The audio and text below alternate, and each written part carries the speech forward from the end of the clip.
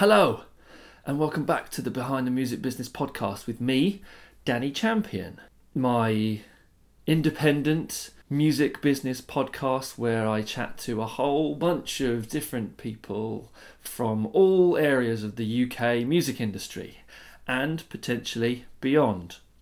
This week's episode is with James Scarlett, one of the founders of 2000 Trees Music Festival, one of the founders of Arctangent Music Festival, and concert promoter. This is an interesting one because this is one of those chats where I've had to redo it. The story is that James and the team at 2000 Trees very, very kindly asked me to do this podcast live at the festival this year, where I did it and I spoke to James in front of an audience one morning, and it was a great chat about setting up the festival, about putting everything together, and about his life in music. And then when I came to edit it all together, the sound quality wasn't good enough. And so James very, very kindly gave me another hour or so of his time, and we had another conversation about concert promoting, about setting up festivals, about the reasons why he loves music, why he had to move from being an accountant to doing something involving music, and everything in between. I'm very appreciative to James for giving me a second chance at this chat. I am hopefully going to salvage as much as I can of the original conversation and put it up separately. But for now, here is my do-over conversation with concert promoter and festival founder, James Scarlett.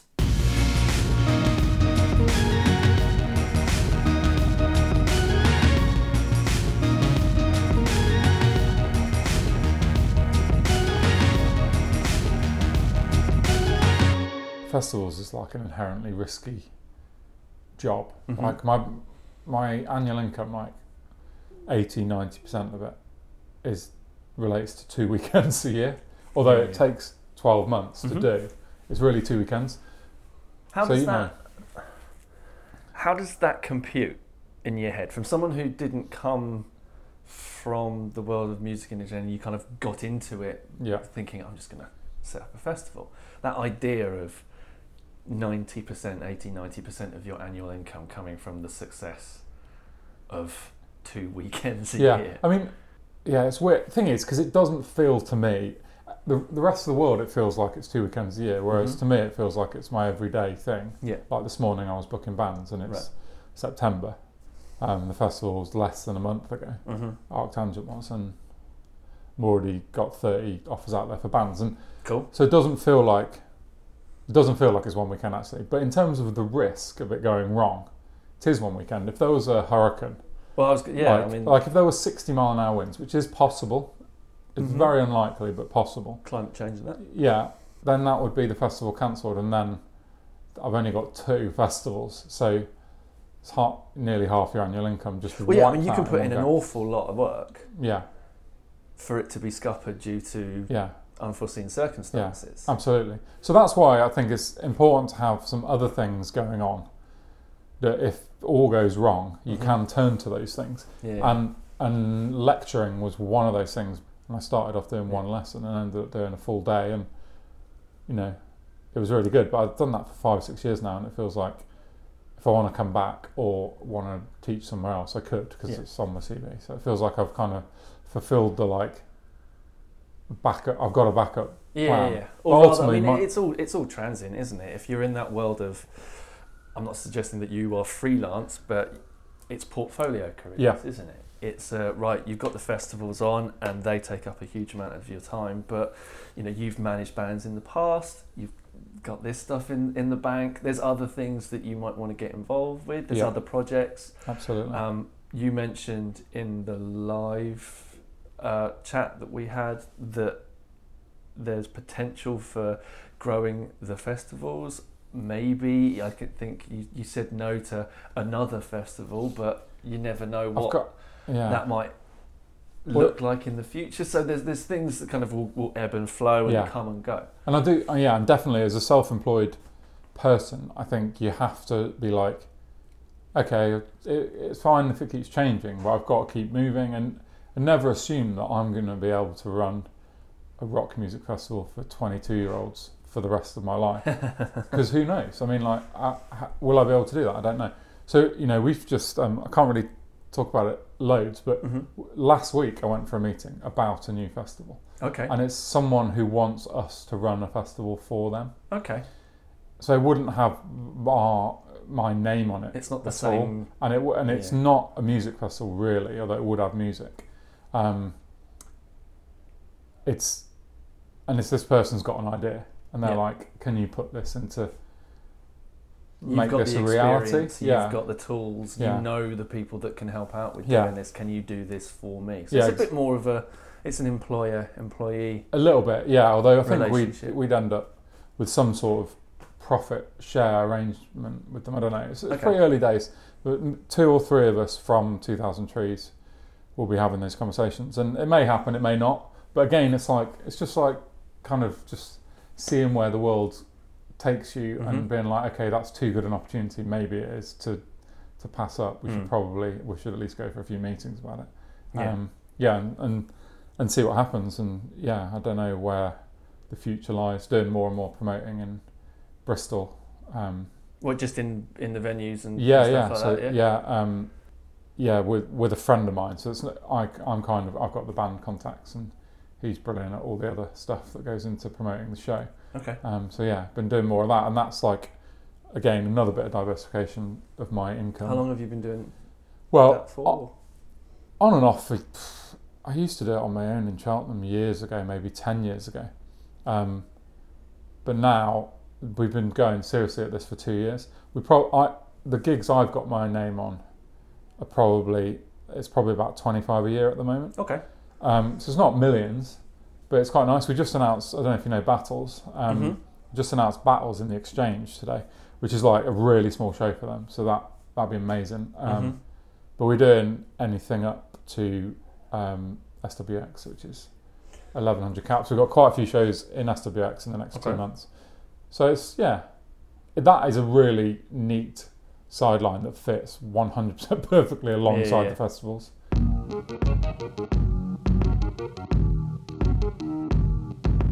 Because your trajectory into doing that now has come from doing nothing to do with music and just being a fan, to then going, fuck it, I'm gonna start a festival, to then that becoming your main source of income and the thing that you're doing full time, to then diversifying out from there, and now, I guess, standard booking and promoting of shows. Yeah.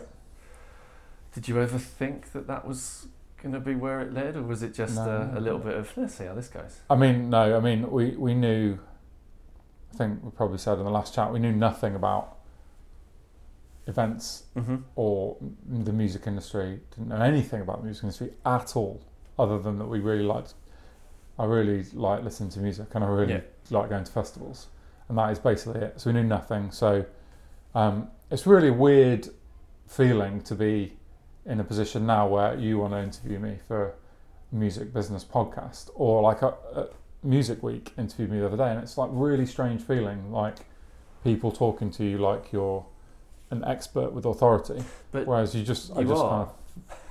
guess so. You've been doing what you've been running a festival, 2000 Trees, for 12 years, and I think 12 years worth of experience, whether that's come from standard taught experience or just bumbling your way through it and learning as you go.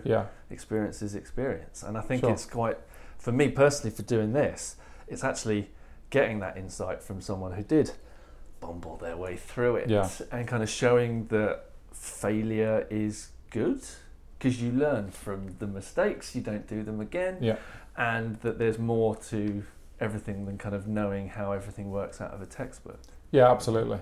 And I think most people in the music industry bumbled the way into it. All the big music managers are like, they all like had one band that broke, or they worked up as the tea boy or whatever, or the cleaner in the office. I think that's changing.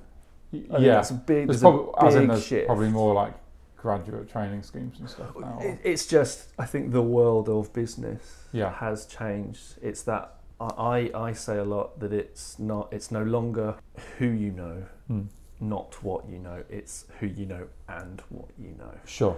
And I think that there's still very much you've got to get out there, you've got to network, you've got to meet people, you've got to do the grunt work and things like that. But I think we're past, in all senses of the world, that people that are very, very good at talking themselves out of a paper bag get hugely, hugely far on just that skill alone. No. I think you get found out quite quickly now. Absolutely. And because of technologies and, there's multiple ways of succeeding now, but it's also harder to succeed because there's a lot more out there. I think you have to be a bit more savvy. Sure. Yeah, no, absolutely. I just think, like, if you take, like, I suppose my end of the music industry is promoting. Yeah. If you take like Live Nation as the biggest promoters, the people they're taking on in their lower promoting roles are people that have just done a good job in Manchester or Bristol, and they've done something like, I suppose, what I'm doing actually. This is not me pitching for a Live Nation job because it's basically I can't think of anything worse. Don't worry, I'll snip that bit out. That's fine. There'll be loads of stuff you we can leave that in. That's fine. But yeah, it's just people that have done well on their small local level and have built them up a little bit of a roster of bands in whatever town or city. Yeah. And then they get the chance, but you probably get about a year or two, and you've got to make it. Yeah, and again, I'll be interested to find out kind of what promoting in 2019 and beyond kind of looks like, actually. Yeah. But I was so the podcast that I released yesterday is with an old university friend of mine, Ryan Penty. Don't know whether you've heard. Yeah, from Paradigm. I know Ryan. Yeah. So. I like Ryan. Yeah. I went to. He was 2 years below me at uni. Okay. And we were chatting about his time at Paradigm and the fact that he is there because another friend of ours had an internship there. He got employed, and so Ryan went, "Can I have your internship?" And he got it. No way. 8 years later, he's now got his own roster and he's booking Lewis Capaldi and stuff like that. And it was a really interesting chat about that side of things. About you don't know where things go until they're there, and you just have to make yourself useful, and you have to make yourself kind of indispensable to the company. That once that internship where they're kind of getting you for free comes to an end, they go, we're actually worse off if we get rid of that person. Let's keep them on. Yeah, I mean, in the 14 years I've been doing this, some of the assistants that are now big bookers, they were they were like nobodies. They were basically just doing a PA's role or something. I don't know. And now booking at that level, it's a team effort, isn't it? Yeah. It's not just one person. No, absolutely. There's the agent, there's the booker, there's the assistant, there's 4 or 5 people all and they all progress up, especially when you get into companies as big as Paradigm and stuff like that. Yeah, I mean, someone like Anna Bures at Paradigm, she was assistant to someone at UTA when I first started working with her, and now it's she got really, for me at 2003, she's got a great roster. But yeah, I really like Ryan actually. He's a good egg. He's a good guy.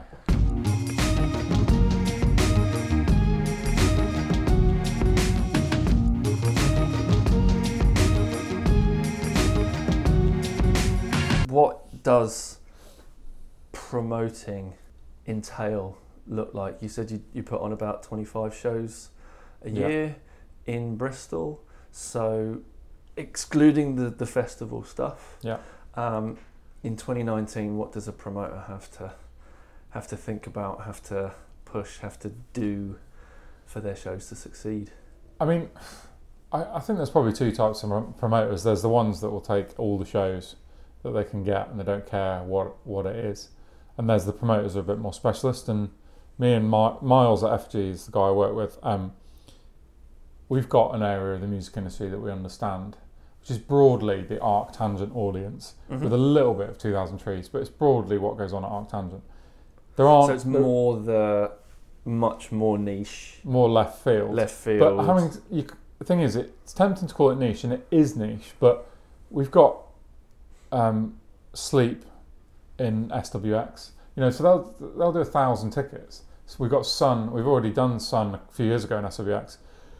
Did about 900, I think, and they're coming back and probably do similar numbers. And so it is niche, but even in a city of Bristol size, 1,000 people is not something to be sniffed at. It's not like it's not Lewis Capaldi in there. No. But I guess I always look at genre when it comes to niche, and you're kind of thinking, right, you've got the broader genre of just rock music that has God knows how many subgenres, and then you're kind of chipping away at that. Yes. But there's still a market for those genres that not everybody likes or everybody even knows about, but they're still, really, really left of centre stuff can still sell 1,000, 2,000, even 5,000 places. Yeah, so we're not.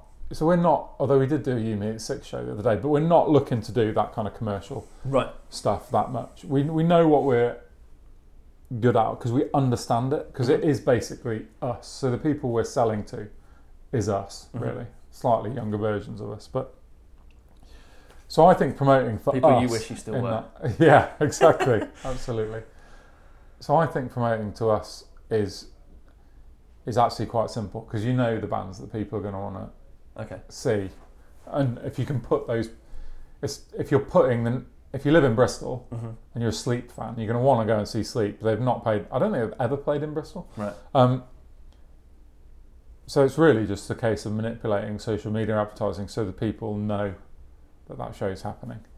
So it's very much just that focused on social media and online. Yeah, I don't think it's that complicated or that difficult once you've got the band. Right. The hard part about promoting is balancing getting the new bands in, which you might make a loss on. Booking enough of those shows so that when that band blows up, you're their promoter. That's the juggling act. But in terms of actually these bands sell tickets, usually we're pretty bang on with what's going to work. So what's the specifics of what you are tasked with doing? What is a band expecting of you? You mentioned Sun, you mentioned Sleep. What are they expecting of you and your role? Well, all they want really is you to sell it out, pay them the money that you've agreed in advance, and then provide them with the hospitality and production that is suitable to their level of band and is in their rider. And obviously those things vary wildly. Sun, the technical requirements of Sun are unbelievable. I don't know if you know Sun. Never seen them live, no. But they're like a drone. Yeah. 2-piece, no drums. They're a metal band, but no drums. 2-piece drone. When we last had them on, we had to put St John's Ambulance on, which I've never had to do at any of my shows apart from festivals. And the reason being because people pass out at Sun shows, people are sick at Sun shows, and people get nosebleeds at Sun shows. So it's hard to imagine, but when you walk around the room, there's various people just leaning or lying on the floor because the whole place is just vibrating. Right. And at the front there was someone with a nosebleed. There were a few people were sick, and it's like this music is like it's inside you. It's the only band I've ever seen that is anything like it. It's just like... Is that what they're trying to do? Yeah. They're trying to evoke those sorts of responses. Yeah, and we had to... It's not like a happy accident on their part. It's right. And we gave also, I've never done this before, we gave every single person in that audience a pair of earplugs because it is loud. Right. And that's their requirement. So, Sun have got all these requirements, and it's basically, most of them revolve around quality of sound system and volume. Okay. And you being able to put it at those sorts of volumes. Yeah, and some venues won't do it. You couldn't put them in an old church, it'll fall down. And it's just, it's an unbelievable thing.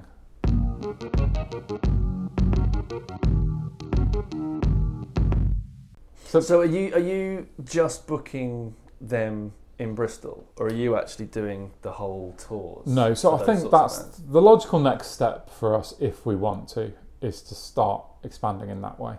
Because with some of the bands in our niche, we're the obvious people to do maybe London, Bristol and Manchester or something. Because obviously that's the other thing that I'm, as someone that live music is the one area of the business that I've never ever operated in. Yeah. And so it's one area of the business that I'm always the most fascinated to kind of learn how it all fits together.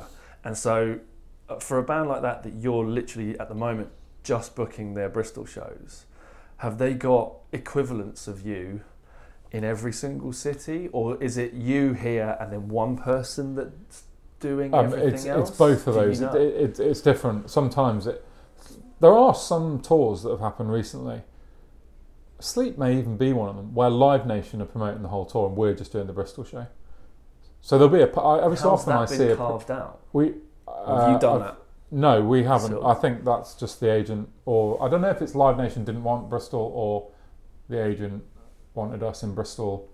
I don't know. In fact, you don't even know who's promoting the other shows until suddenly you like open a copy of Metal Hammer and you see your tour poster in there, and it's like a Live Nation poster, and I'm like, that's our show. It's kind of weird. So it's not even like you're corresponding with the promoters doing the other thing. You're literally just focusing on your one area. Yeah, just your own show. So most of the stuff we do that's below SWX, so let's say a Fleece type show or a Thekla, probably has got promoters, a different promoter in each city. Right. Now you can imagine why a booking agent would want to only have one promoter, because it's instead of having 10 emails, it's one email. So that is the killer of being a small promoter like us. You can take a band, let's say the band Arcane Roots, who've just split up, so I can use them as a for instance. Yeah. I thought they were going to be massive, and we were their promoters. But what would have happened is, when they suddenly broke through, more than likely, at that point, Live Nation or Kilimanjaro or, I don't know, maybe DHP, someone goes, okay, we'll do the whole tour. And then, so what happens with independent promoters is you often lose bands to people who can do the national tour. Right. Which is really disappointing, because you can... But that's when you have to make that decision of whether or not you're going to stay local or whether you are going to push it and try and compete in those areas. And it's clearly there's a lot of logistical challenges to suddenly putting on a show in Manchester. We really know Bristol. We know the people in Bristol. We know what will sell. Yeah. All of a sudden, you're talking about a city that I've been to 3 times in my life. And don't know anything really about the scene up there. Yeah. So it's quite a challenge. Okay. So I'm not sure. I think the next step for us is to do London shows, because we can fly a band in for Arctangent. Talking to a couple of really exciting bookings for Arctangent next year, and it's like, okay, you play Arctangent on the Thursday, and we'll promote your London show on the Wednesday night. Right. So it's like works for everyone, because it works for Arctangent because we get them cheaper because they're going to play London. Right. And then you're looking at doing them in what venues in London? Are there specific ones that you've got an eye on? No, it all depends. It depends on the band and what you would think between us and the agent they're going to be able to sell in London. So if it's a 900 cap venue, there's a few venues that we would look at, and you go from there. Okay.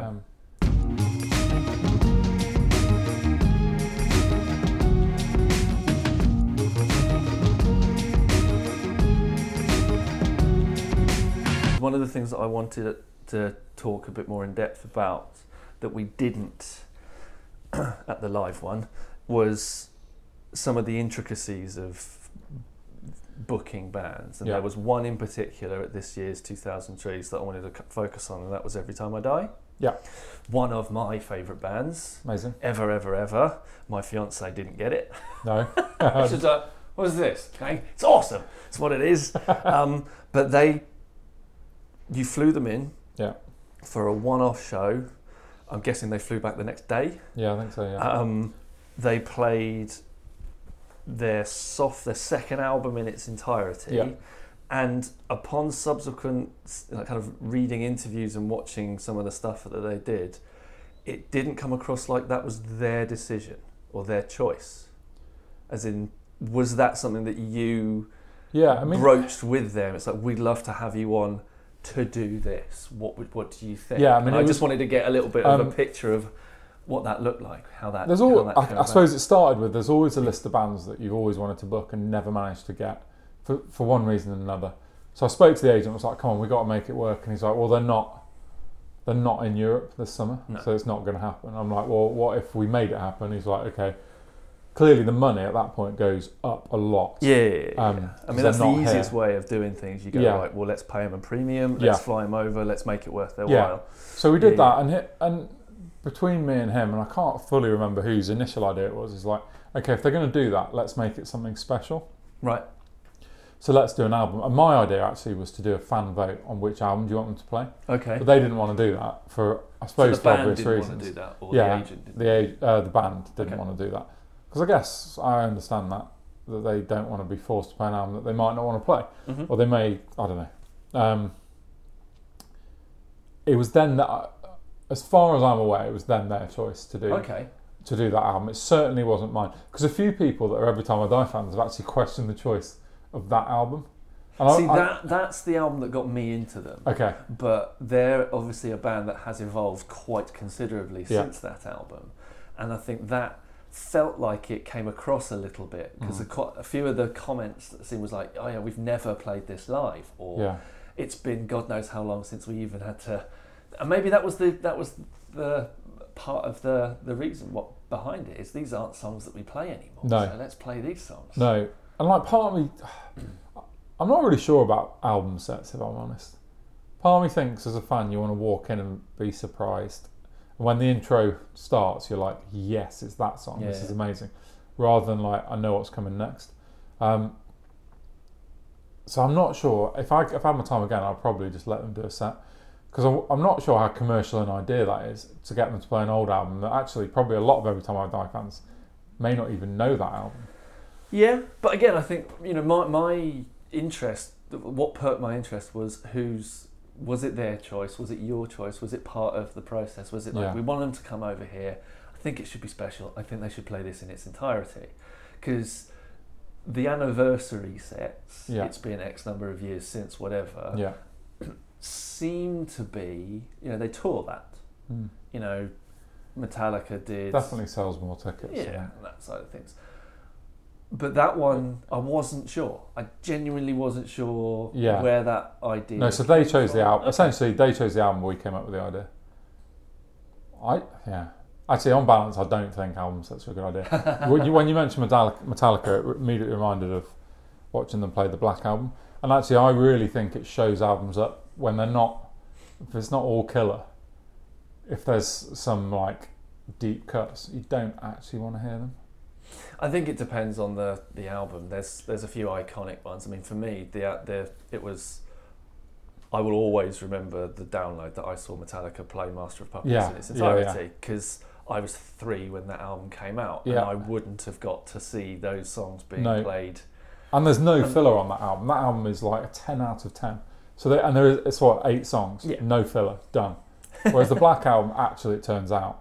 They played it in reverse order because it's front loaded. Yeah. All the songs everyone knows are at the beginning. So they played it backwards and it's like, But it's a 14, 15 track album as well, isn't it? Yeah, I'm not sure how many. I'm not 100% sure how many are on it.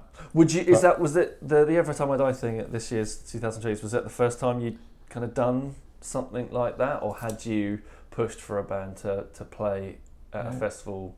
No, there's been a few things. There's been a few over the years. Actually, Arctangent is named after an album by a band called Earth Tone 9. Yeah, so Earth Tone 9 played Arctangent at year 1 Arctangent. So they did the full album, and such a good album. Yeah, it's a real good album. And there've been others, but I can't actually tell you what. But it's something that you would do happily, kind of bring somebody in. It's not in the process of you piecing together the jigsaw that is a festival lineup. Absolutely. It is always going to be part of him kind of going, I wonder if this year I can tick that box that's been there since the very beginning. And if it's the right thing to do, then great. You always kind of... Is it easier to do this than it is to try and coax a band that are kind of in the system of touring in support of a new release? I think, no. I think an album set's always going to be harder to convince them, because actually that involves quite a time commitment on their behalf, because they've got to go and learn a load of songs they haven't played. There's probably some songs they've never played. So they've got, and it's actually quite a thing to get a band to do that. Yeah. So I think it's much easier to just, they're on tour, they're churning out their, you know, I mean, everyone knows. But for instance, like Every Time I Die, if they were doing the festivals and they had been in Europe or they were about to go into Europe, do you think you would have bagged them for 2000 Trees? Or do you think that because of the nature of why they were playing, the fact that it was their only show, helped? Well, I think the agents thought that would probably help, because it's an interesting idea. It's like, you're not just going to go over and do another show that you forget, and it's just like all the other shows you've done. So because it's a one-off, let's try and convince them to do something that is actually a one-off. And it's cool that'll be it. But yeah, if they're on tour, there's no way in a million years they're suddenly going to drop an album set in the middle of the tour. It's just not happening. But would you just get them? Do you reckon you would have coaxed them in just to do kind of the standard, or what they were touring at the moment? The big challenge with particularly with 2000 Trees, is that bands like Every Time I Die have got two other festivals in the UK after them, and that's Download and Slam Dunk, right? So you won't see a band on Download and 2000 Trees in the same year. We may have talked about that last time in exclusivities. So the reality is, when Every Time I Die release their next album, I would probably try and book them that year, and they won't play at 2000 Trees because they'll be at Download. Right. So that exclusivity. And I'm guessing that one's quite hard to compete against, because if I was a band's manager, like sometimes the agent says to me, "I'm really sorry, but we're going to play Reading and Leeds this year." And it's like, it's fine. That's okay. I get it. I understand. Like, that's fine. I'm not like, I understand our place in the world. There are some times when I think bands are bonkers to not play a main stage set at Arctangent, where I guarantee there'll be 7,500 people packed in, all attentive, compared to going and playing one of the tents at Reading and Leeds and having no one attentive. But I get the people want to play big festivals. Everybody's got different priorities.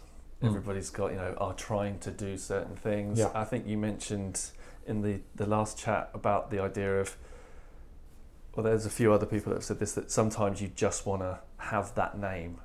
You want to have Glastonbury, you want to have Reading and Leeds on the poster, because whether or not that puts more or less people in front of you, the name carries a bit of weight to it. Yeah, absolutely.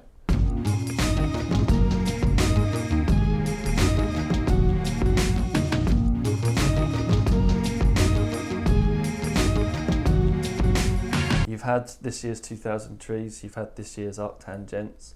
Looking back on them, what was the good? What was the bad? What was the, oh blimey, I didn't think that was going to happen. How did they go this year against your expectations? I think, from a business perspective, they're very different, actually, very separate. So 2000 Trees, from a business perspective, it was okay. Felt like, I think we sold 10% more than last year. We felt like we could have done better. Feel like having 3 headliners from the UK is not our ideal. Right. We'd rather have at least one from outside the UK, because it does feel more special to the audience, I think. Okay. They see those. I'm not making a comment on any of the 3 bands that we had headlining, but it feels more special to have someone coming out. So I've got some really good ideas for next year. We'll see if they happen or not. So I feel like that Trees could have kicked on, but apart from that, it felt like it ran like clockwork, and the weather was great, and everyone had a lovely time. Yeah. So it was almost, when things aren't challenging, they're not always as fulfilling.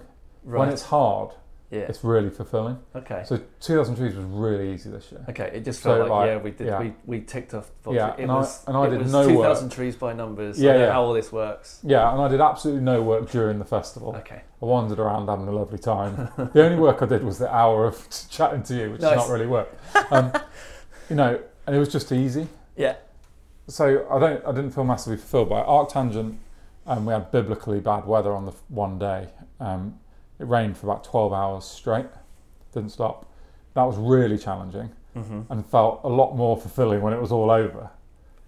But during it was a complete nightmare. It was hard, but then again, my role is a band driven, a lot of it at Arctangent. Are you liaising a lot more, making sure that the bands are happy and are where they need to be? So it's the same team running the bands at both festivals, same arts liaison, same stage managers. So, but like my colleague Simon, he was like in the car park towing cars out and pushing cars and towing out food traders and stuff. Right. Now I didn't have to do any of that. Yeah. So even when the weather was bad, I was just still watching bands essentially. Okay. And it was really great. I thought Arctangent was amazing this year. What was despite the weather. Pardon? What was the standout of Arctangent this year? The headliner Saturday night, last band, Meshuggah. Yeah. Just anyone, regardless of what music you're into, should see Meshuggah once because it is a real experience. They brought their full production that you would get at any festival, no matter how big, and it looked amazing. I sort of stood next to our sound guy on the front of the house watching it, and we just had a little look at each other and was like, it's like hairs on the back of the neck. It's like we did this. It's amazing. It was absolutely rammed. Where did I see Meshuggah? Was it at London Astoria 2 maybe? Wow. Back in the day. Yeah, that was fairly relentless. Yeah. I mean, it is properly relentless.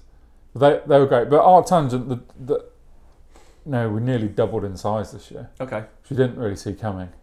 We were hoping. Are you expecting that to continue? No, well, we're not going. We're going to put the brakes on it this year. Okay.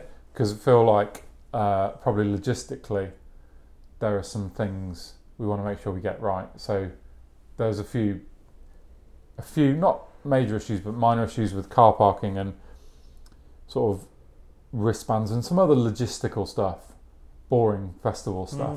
But I think people had a great time, but I think there's some stuff we should iron out before we start growing.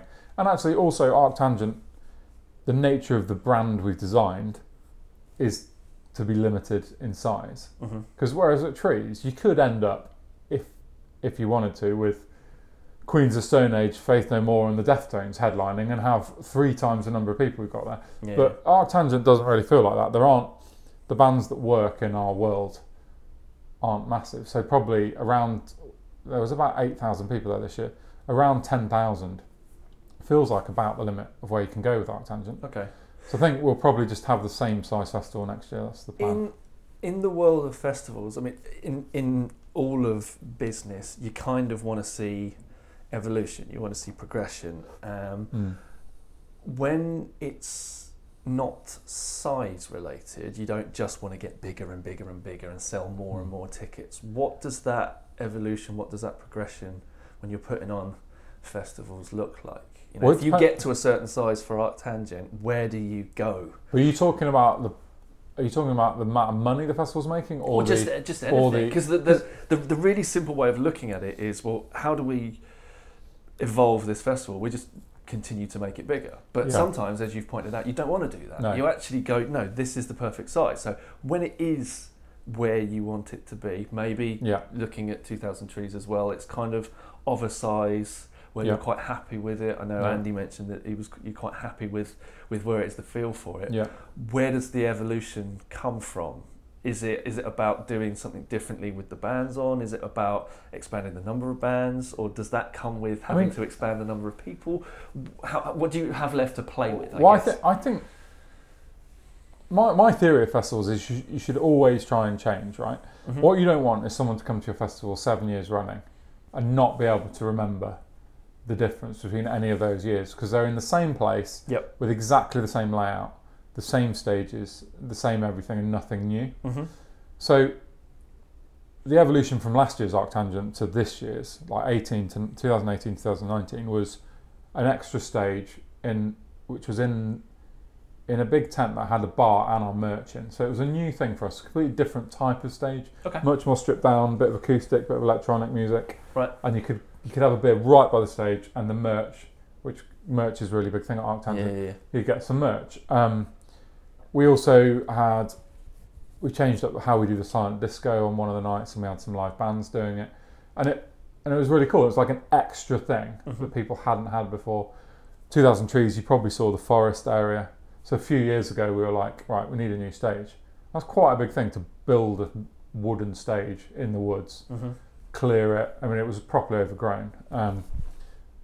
So that sort of evolution, I think, really improves the customer experience and feels like they're getting more. Yeah. It doesn't necessarily help you bottom line profit because that's costing you money. It's certainly not going to make you money in the first year. It might mean more people want to come back because they had a great time. And to answer your question specifically about next year's festivals, we'll tweak the site plan at Arctangent so that it feels bigger, even though it won't be, and people will have a bit more space. And the couple of the marquees will get bigger. So actually, it might feel like it's more empty. There's potential to go from 8,000 to 9,000 for people to think there's less people there. Okay. Because you can kind of fool the public a little bit, and we've done that at 2000 Trees massively. 2000 Trees has gone from it's tripled in size on the same site with these tweaks where people have never really moaned about there being more people there. They just don't. I just don't think they've really noticed, or we've done it right. It's easy for me to sit here and say we've done it well. I'm sure there were people at Arctangent this year that were stood in the wristband queue, which was the longest we've ever had. Only one, for a couple of hours on Thursday, there was a long queue, and I was there. But once there's a queue, you've just got to get through the queue. I mean, there's no quick solution to a big queue at wristband. So I'm guessing it's little things like that, then, isn't it? It's once you've got it to a point, it's okay. Let's make this more efficient. Let's make the experience much better. Let's drop queue time down. Yes, completely. Let's try and get people through the site and those are the types of things that you can play with over the course and manage to evolve what the festival is, the experience, rather than just make more money, sell more tickets. Yeah, absolutely. And you've got to be careful because you can end up spending a lot of money on some of those things. Because the obvious solution to wristband queue is just staffing. That's all it is. Just got to get more people working. But it costs money.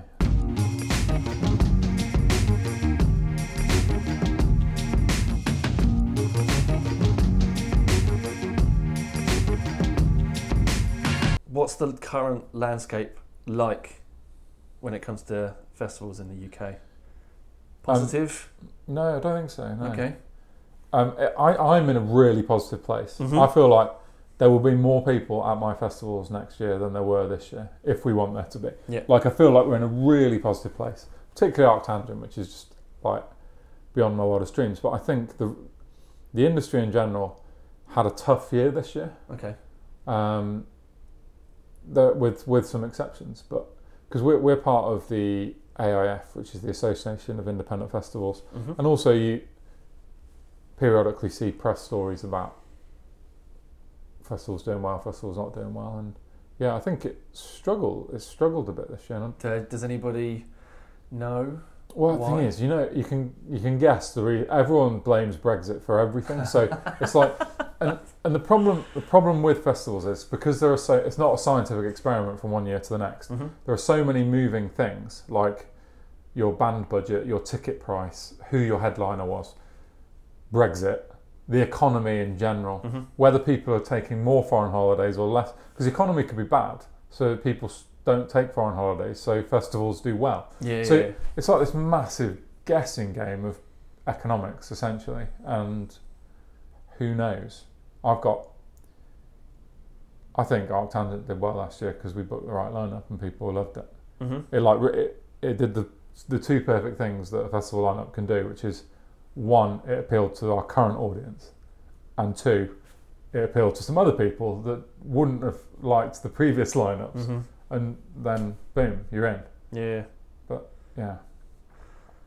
and last question on festivals specifically is that kind of what do you see in the future for festivals? Not specifically the kind of things that you're looking at implementing, but technology's evolving, everything's changing, moving forwards. Where's the festival in that place? It's a good question because I'm not very technologically advanced.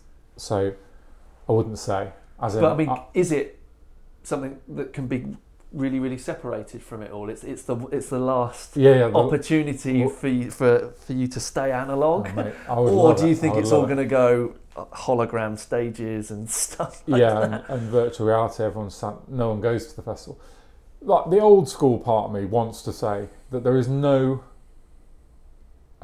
replacement for being at the bar at a festival with your mates and being like, Metallica are on playing Master of Puppets in half an hour, let's have another pint, let's go and get a spot and watch it. And that feeling you're not going to replicate with technology, and it doesn't need to be changed by technology. But that might be a very old school view, and I'm sure a lot of the record labels. Well, no, but also on the flip side of that is that technology can provide an easier, a better experience. I mean, you brought in contactless or cardless payments, so that's a technological thing that's kind of made the standard experience of going to a festival probably much more fun, because you're not faffing about with money all the time. And there's all sorts of add-ons to that which we haven't yet done, in terms of having the RFID wristbands and what that can. It can be something as simple as checking into a stage, as in, or you could, at the end of the weekend, you can get a report that tells you how many people, as the organisers, watched each band. So lots more data and tracking from your there's all sorts of stuff, and there can be things that improve the public's experience and things that improves your What could experience. you do with that sort of information? I'd love to know how many people watch each band. I mean, that would be amazing. Does that help you with booking? Yeah, 100%. Future bands? I mean, we ask. So today we've been doing some polls on Arctangent's Facebook, just asking people who they liked, and I wish I could talk to every person that came and be like, what, and literally know who was the favourite band of the festival, because I'll book them again next year. It's like, assuming it's not the headliners, but there's always like a couple of like the underground bands that really surprised with how popular they are. What's the engagement like? You mentioned that you wish you could talk to every single person. Is it kind of 25% sort of region? Are you getting responses, feedback from a healthy amount via social media and polls like that? I mean, you get in the low hundreds of votes.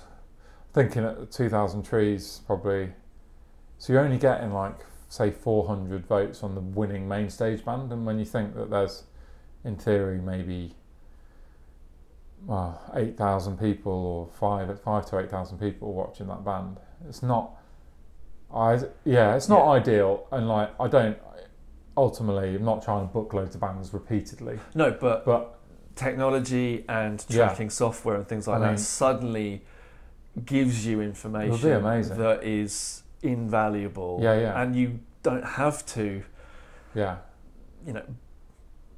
waste or bore the time of fans, or hope that they're going to engage with something extra when they're back to reality and stuff like that. You can just go, it's all there. I mean, it doesn't show you people's level of enjoyment, it just shows you they're there. But it'd be great. It'd be great to have, and that obviously that involves loads of like sensors and stuff, and it all gets a bit Big Brothery. So I don't know, but I think that is definitely.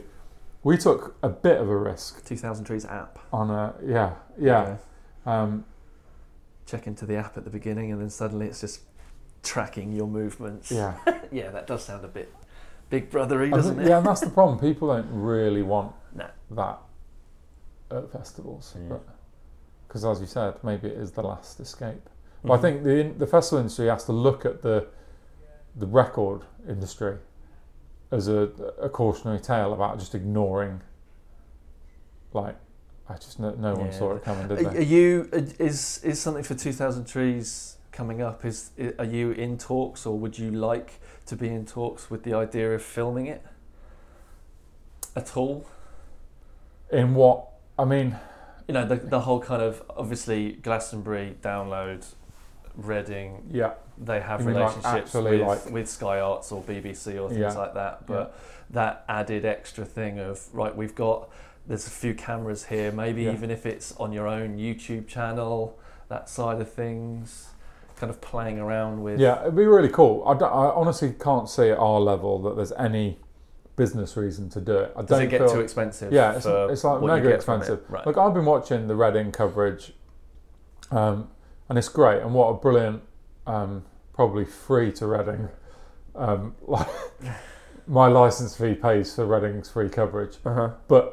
And that's what great advertising for their festival. But I don't think at 2000 Trees level enough people would watch it for it to be of any value. I'd love to see it myself, but it also needs to be done really pro for it to look good. It's not, as I'm sure you know, it's not as easy as the person on the street might think to actually get that coverage, make it sound and look good. Perhaps it's getting better, it's getting easier, it's getting cheaper. There are ways, I think, around doing things. Again, if you're looking at that side of things from a purely online content perspective, having multiple static cameras set up gets you pretty decent multiple camera views.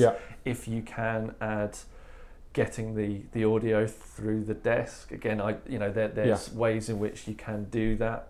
But it was something that I kind of, as soon as we finished the last conversation, I walked off. I think at the end I kind of said, what isn't here yet that you would like? And I thought, I wonder if there's a scope for having cameras and there's this thing kind of as a marketing tool, as a promo tool. I mean, it would be really cool. In fact, I was watching something from Hellfest this week, and they have one of those cameras that like comes over it's like a big boom that comes out over the audience, you know what I mean? You get such great footage of bands with those. I was just thinking we need to it would be cool.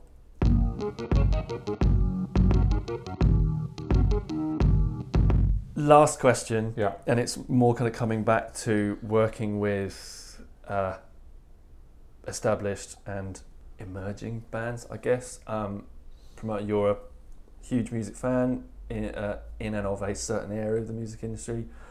What is exciting you about music coming out of the UK at the moment? What groups are doing some interesting stuff that we should be listening out for?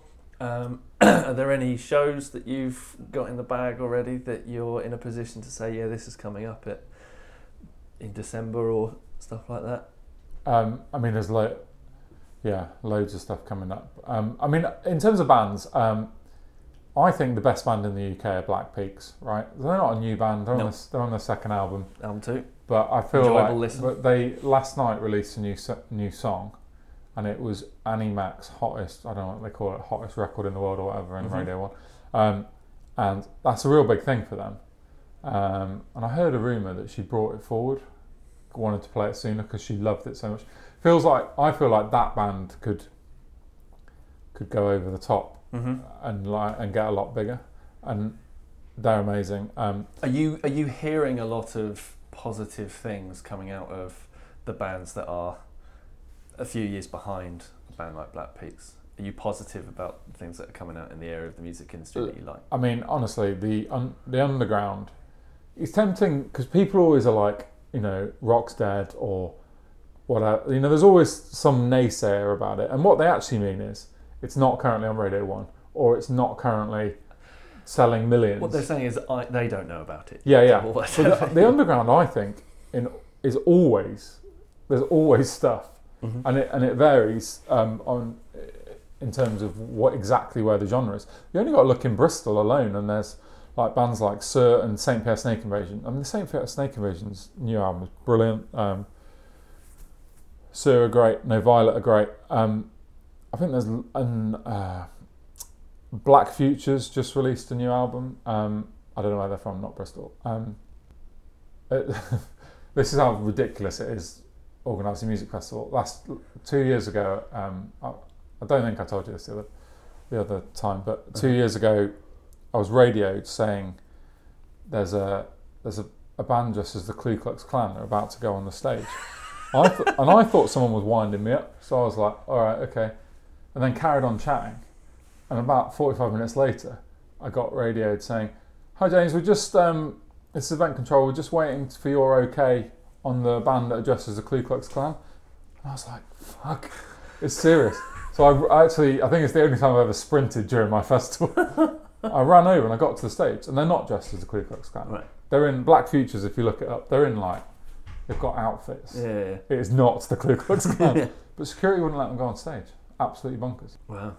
I couldn't believe it. But when I got over there, I was like, oh, guys, I'm really, really sorry. They were like 10 minutes late going on stage because I'm just sat there chatting away thinking. Yeah, I'll be fine. Yeah. Cool. I think that'll do it. Amazing. Yeah. Thanks for coming in and having a chat again. My pleasure. My pleasure.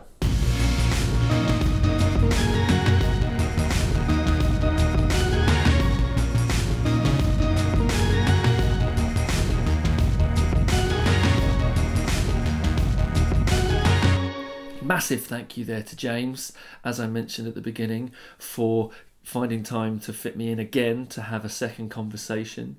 As also mentioned, I am going to try and salvage as much of the original conversation as possible to put out as a separate podcast or a separate episode.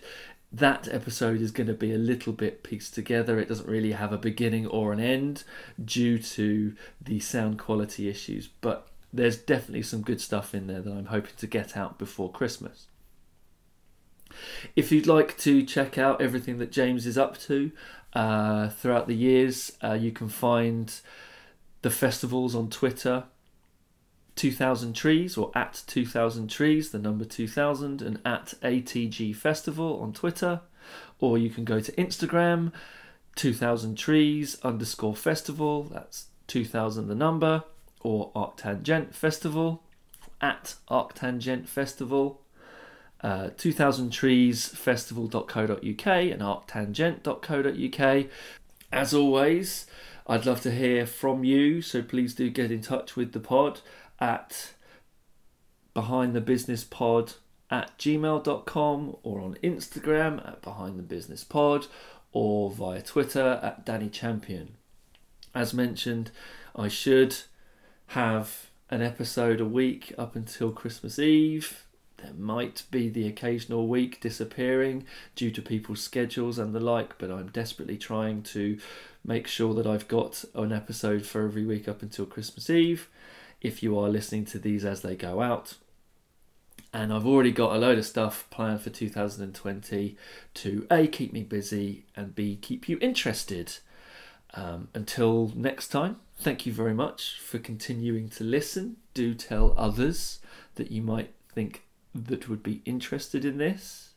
Thank you very much, and I'll speak to you again soon.